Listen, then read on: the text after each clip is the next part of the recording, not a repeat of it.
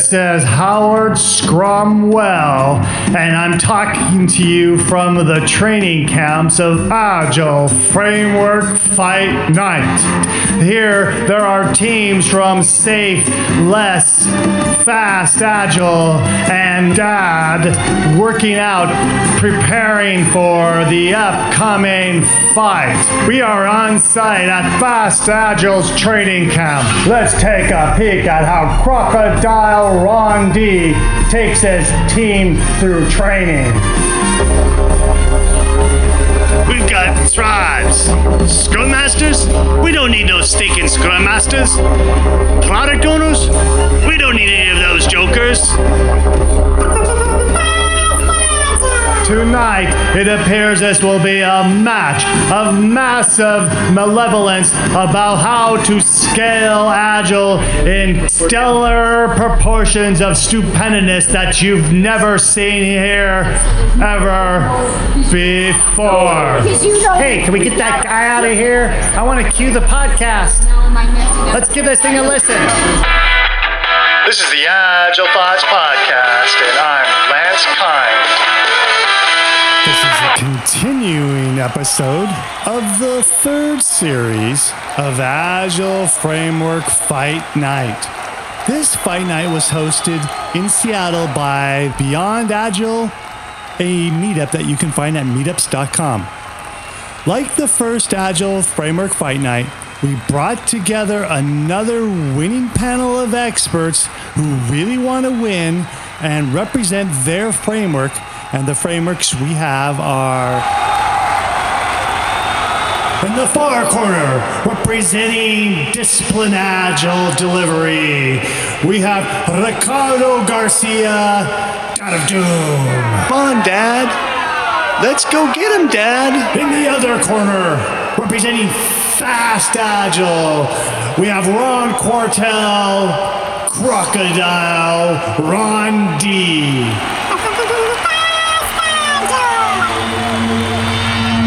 In the other corner of the ring, surrounded by 5 exaflops of computing power, is Barry L. Smith, representing Team Nexus, also known to his fans as the Nexus Knight. We will have Nexus. And in the other corner, an austere part of the corner, is Team Less. And representing Less is Victor Grigit, the Simplifier. Less is more. Less is more. Less is more. Less is... And the moderation was done by yours truly, Lancer Kind, the Unkind.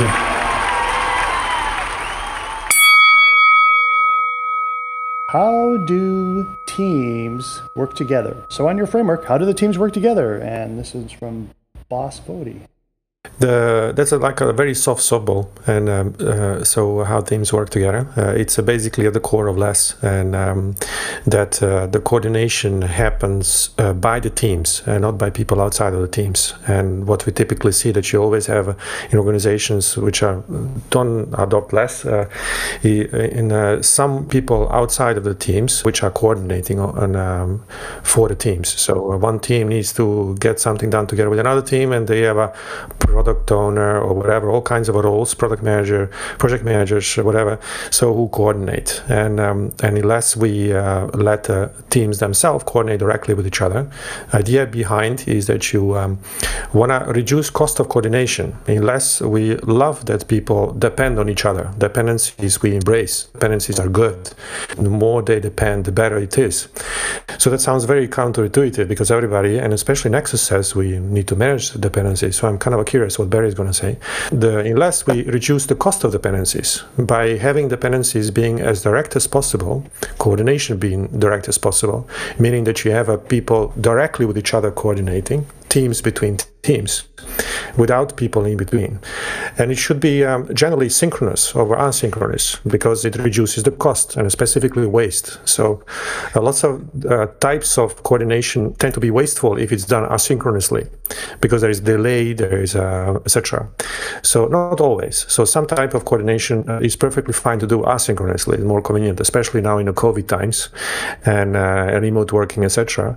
But generally, depending on the type, and which is majority of it, should be synchronous. So we reduce the cost of it.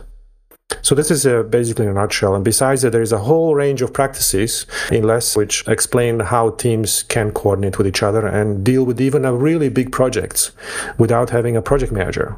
So having teams actually manage a project. Less is more. Less is more. Less is more. Less is more. Okay, here we are. Victor, the simplifier.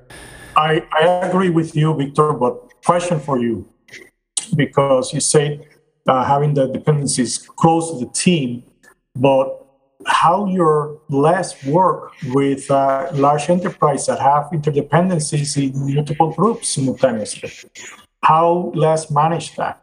Can you extend a little more on your answer? Yeah, so I'm guessing the underlying assumption in a large enterprise which you have is that you have a component teams. In order to accomplish something for the customer, you require that many different teams are basically working together somehow to actually deliver that end to end. And each of them is doing a part of it. This is my guess. Is that correct? Yes. Yeah, so hence the concept of feature team, which is in LESS extremely important. And we don't say this is an option. Majority of the teams has to be feature teams. Does it solve the problem of coordination? No, you still retain coordination required, but it's much, much less. It's much, much less wasteful. And also aligning those teams, so in groups, and in that sense it's similar to other approaches, that you have a group of teams which are aligned according to a certain business line, let's say, or requirements area, we call it. And in other approaches, it's a tribe, etc., or nexus. So in that sense, this alignment also reduces the pain of coordination. And having those teams within a group then coordinate with each other very strongly. And then any dependencies outside of the group are limited, but you still have it. It's just simply less. Thank you. Yeah. Okay, who else would like to go? Well, I guess I'm just going to have to follow up on that. I'm going to be charitable and say when Victor says that he's embracing dependencies, it's rather like Marie Kondo saying she embraces a mess, not because it's a desired end state or something we want, but merely recognizing it exists, and at some level it will always exist with us. We will always have some kinds of dependencies. But in fact, the problem of coordination and dependencies is the whole reason why we're having this discussion, because if we didn't have a problem around coordination and dependencies, we wouldn't talk about how to scale teams. We would just throw a bunch of people at a problem and it would work. The other thing about dependencies is that, for most systems of production, most systems of output, most value streams, queuing theory reigns supreme. When we have dependencies, we have queues. When we have queues, we typically have delays. And we are stuck. The more dependencies we have, the more delays we have. And we can treat this as a physical law of the universe. So Nexus is designed specifically to address these problems of coordination dependencies and attempt to remove as many dependencies as possible and then deal with what's left.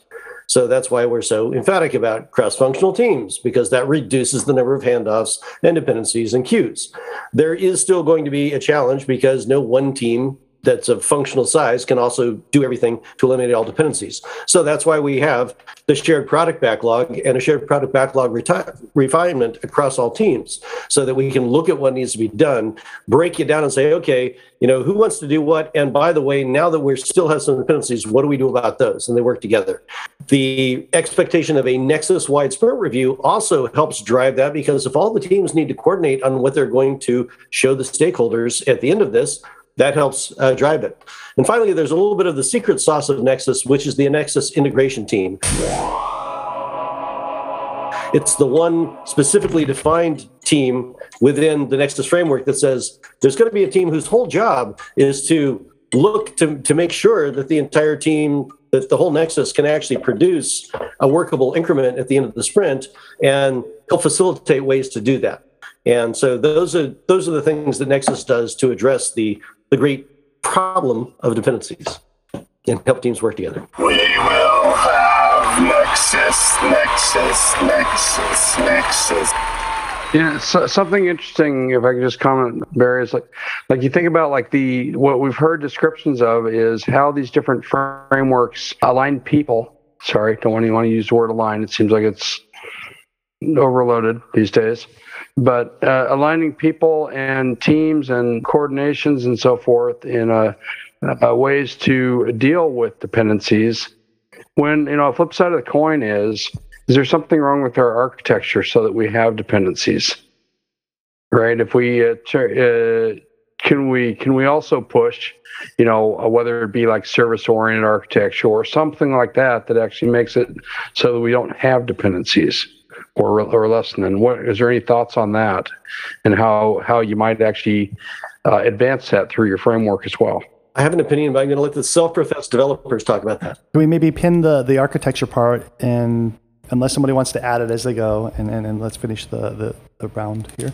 Just a quick comment about the dependency. Barry, you mentioned about create delays as when you have more dependency. Not necessary, because when you identify the dependencies, you actually can align the groups and not necessarily delay the work. It's just an orchestration of that work that needs to happen. Because you may have multiple teams are needed to provide a solution, but if that collaboration and coordination is there, that doesn't delay that. I'm going to suggest we come back to this, Ricardo, because I believe that's a beautiful theory that never works in the real world. We'll see. Yeah, so interesting. I misanswered this question when I was thinking about it, but that's okay because I've got the new answer now. So how do teams work together? So in Fast, there's actually got quite some similarities with Nexus, with this idea of a shared backlog, and we rely on the wisdom of the tribe, the wisdom of the crowd to work out, hey, what's the right thing to do right now. So Fast uses dynamic reteaming and team self-selection. And I'm going to mention two books, Heidi Helfand, Dynamic Reteaming, and Sandy Mamoli has got a book on how self-selection lets people excel. So there are two patterns that Fast uses. As far as dependencies, and that's why, so people self-organize around the work. So the first thing we identify is, hey, what's the most important thing that should be happening right now? It's this thing here, great. It needs to be on that, and then they self-organize around it. And then everything else that happens after that will be secondary, tertiary, etc. So essentially in Fast, dependencies manage themselves. And I know there's going to be some kickback on this one. But yeah, dependencies manage themselves. And I think a big part of the problem with the other frameworks I'm comparing with is this idea of orchestration and static teaming, because that's what brings in this problem and this very question. Because that question just doesn't exist in Fast, because people form teams organically around what needs doing. So that's how teams work together. Now, let's say team A, team B break up. Hey, we're going to do this. We're going to do that. I say, hey, you know what? We're going to bump into the other team over there. First thing we do, we'll go over into the other team. Hey, we're going to bump into each other. Let's have a discussion. Okay, architectural discussion, whiteboard discussion. Yeah, let's do that. That looks great. How should we do it? You know what? Probably makes sense if we merge. Hey, it makes sense. Why don't you do that bit? We do this bit. Hey, we'll just not work on that. We'll go pick up something else. So this is how things organically happen in Fast. This is how teams, how they work together. Yeah. So I think the problem of orchestration and static teaming is solves. Moving away from that to fluid teaming solves all of that problem. Yeah, just to react to how do people learn to do that? The ability to look out, identify, organize those things, that's not just a natural human skill that everybody's born with. So how do you help your teams learn how to identify those things and solve them together? I'm not sure what you're asking. How do you let your teams identify and solve together? Okay, so that's an interesting question. And it's interesting, Barry, that you mentioned the fighting against Taylorism, because Fast, I think, is the first framework to be a merging of Agile and Teal, which is there to fight Taylorism. And I kind of think that's a bit of a Taylorist question, because when you think of theory Y, You're almost asking a theory X question, where the theory Y is people know the right thing to do if you start to trust them.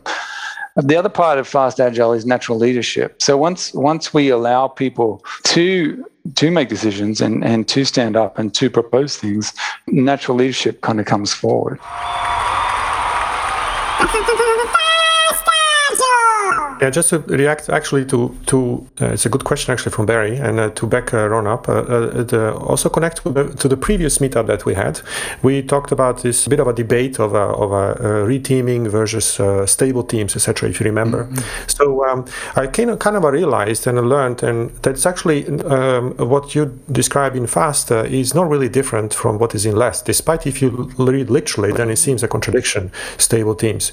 In reality, what happens, and very much related to coordination, is that teams, despite being in their own teams, are very strongly encouraged to collaborate across teams.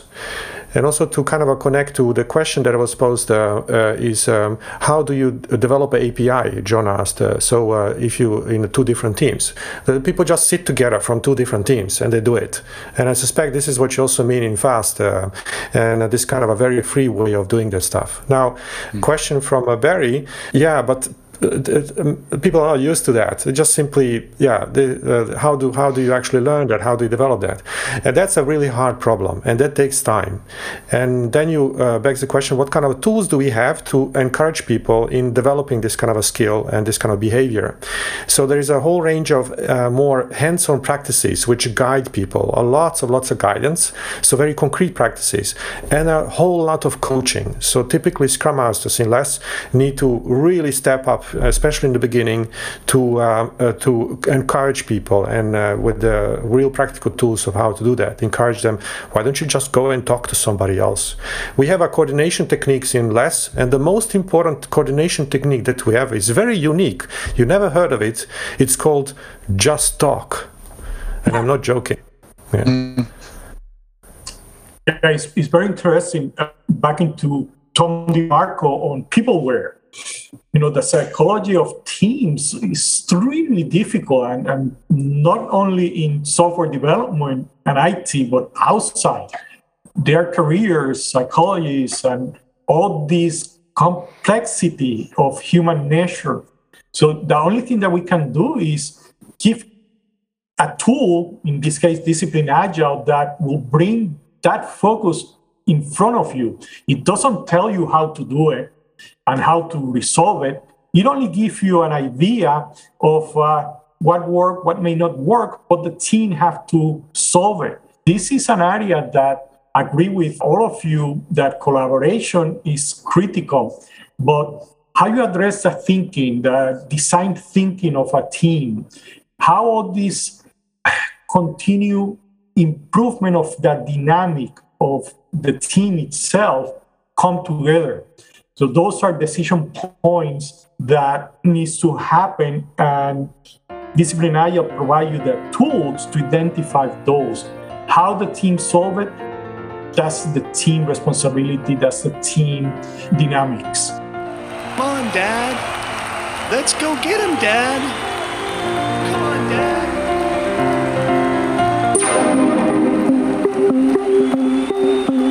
Agile Grande teaches you systems thinking through dramatic storytelling, such as Carter takes a job to improve a logistics company's adaptability, but efforts to scale Agile practices are being blocked by Mr. Chernesky, a vice president who's organized the company into siloed pigeonholes in order to secretly make millions with a dark web shipping service. Carter's life is in danger. He goes underground, and a spy agency hunts for him. When Carter uses systems thinking, systems modeling, and organizational change to save his company and his life, you get to learn how to apply that to your organization as well. Get your free copy of Agile Grande at leanpub.com. Check out the show notes because we've got goodies like links back to the meetup site and links back to previous bouts of Agile Framework Fight Night. What are show notes? Show notes show up in your podcast player for your easy tapping. If you don't use a podcast player, go back to the website where you downloaded this MP3 and you will see show notes right there in the web page. Agile Framework Fight Night started in episode 226. Go search up Agile Framework Fight Night Bout 3 226 to start this episode from scratch if you've missed the beginning. In the next episode, the panelists fight over the following question. Art, you mentioned more about dependencies and architecture. Do you want to reframe that question and see what kind of answers we get from the panelists? I'm not sure if we need to go back to that. I'm sorry, I kind of lost context a bit. Oh, okay. I was just kind of in the mindset there thinking like we're trying to create frameworks to deal with dependencies when possibly our architecture is creating the problem that we're dealing with. Right. Right.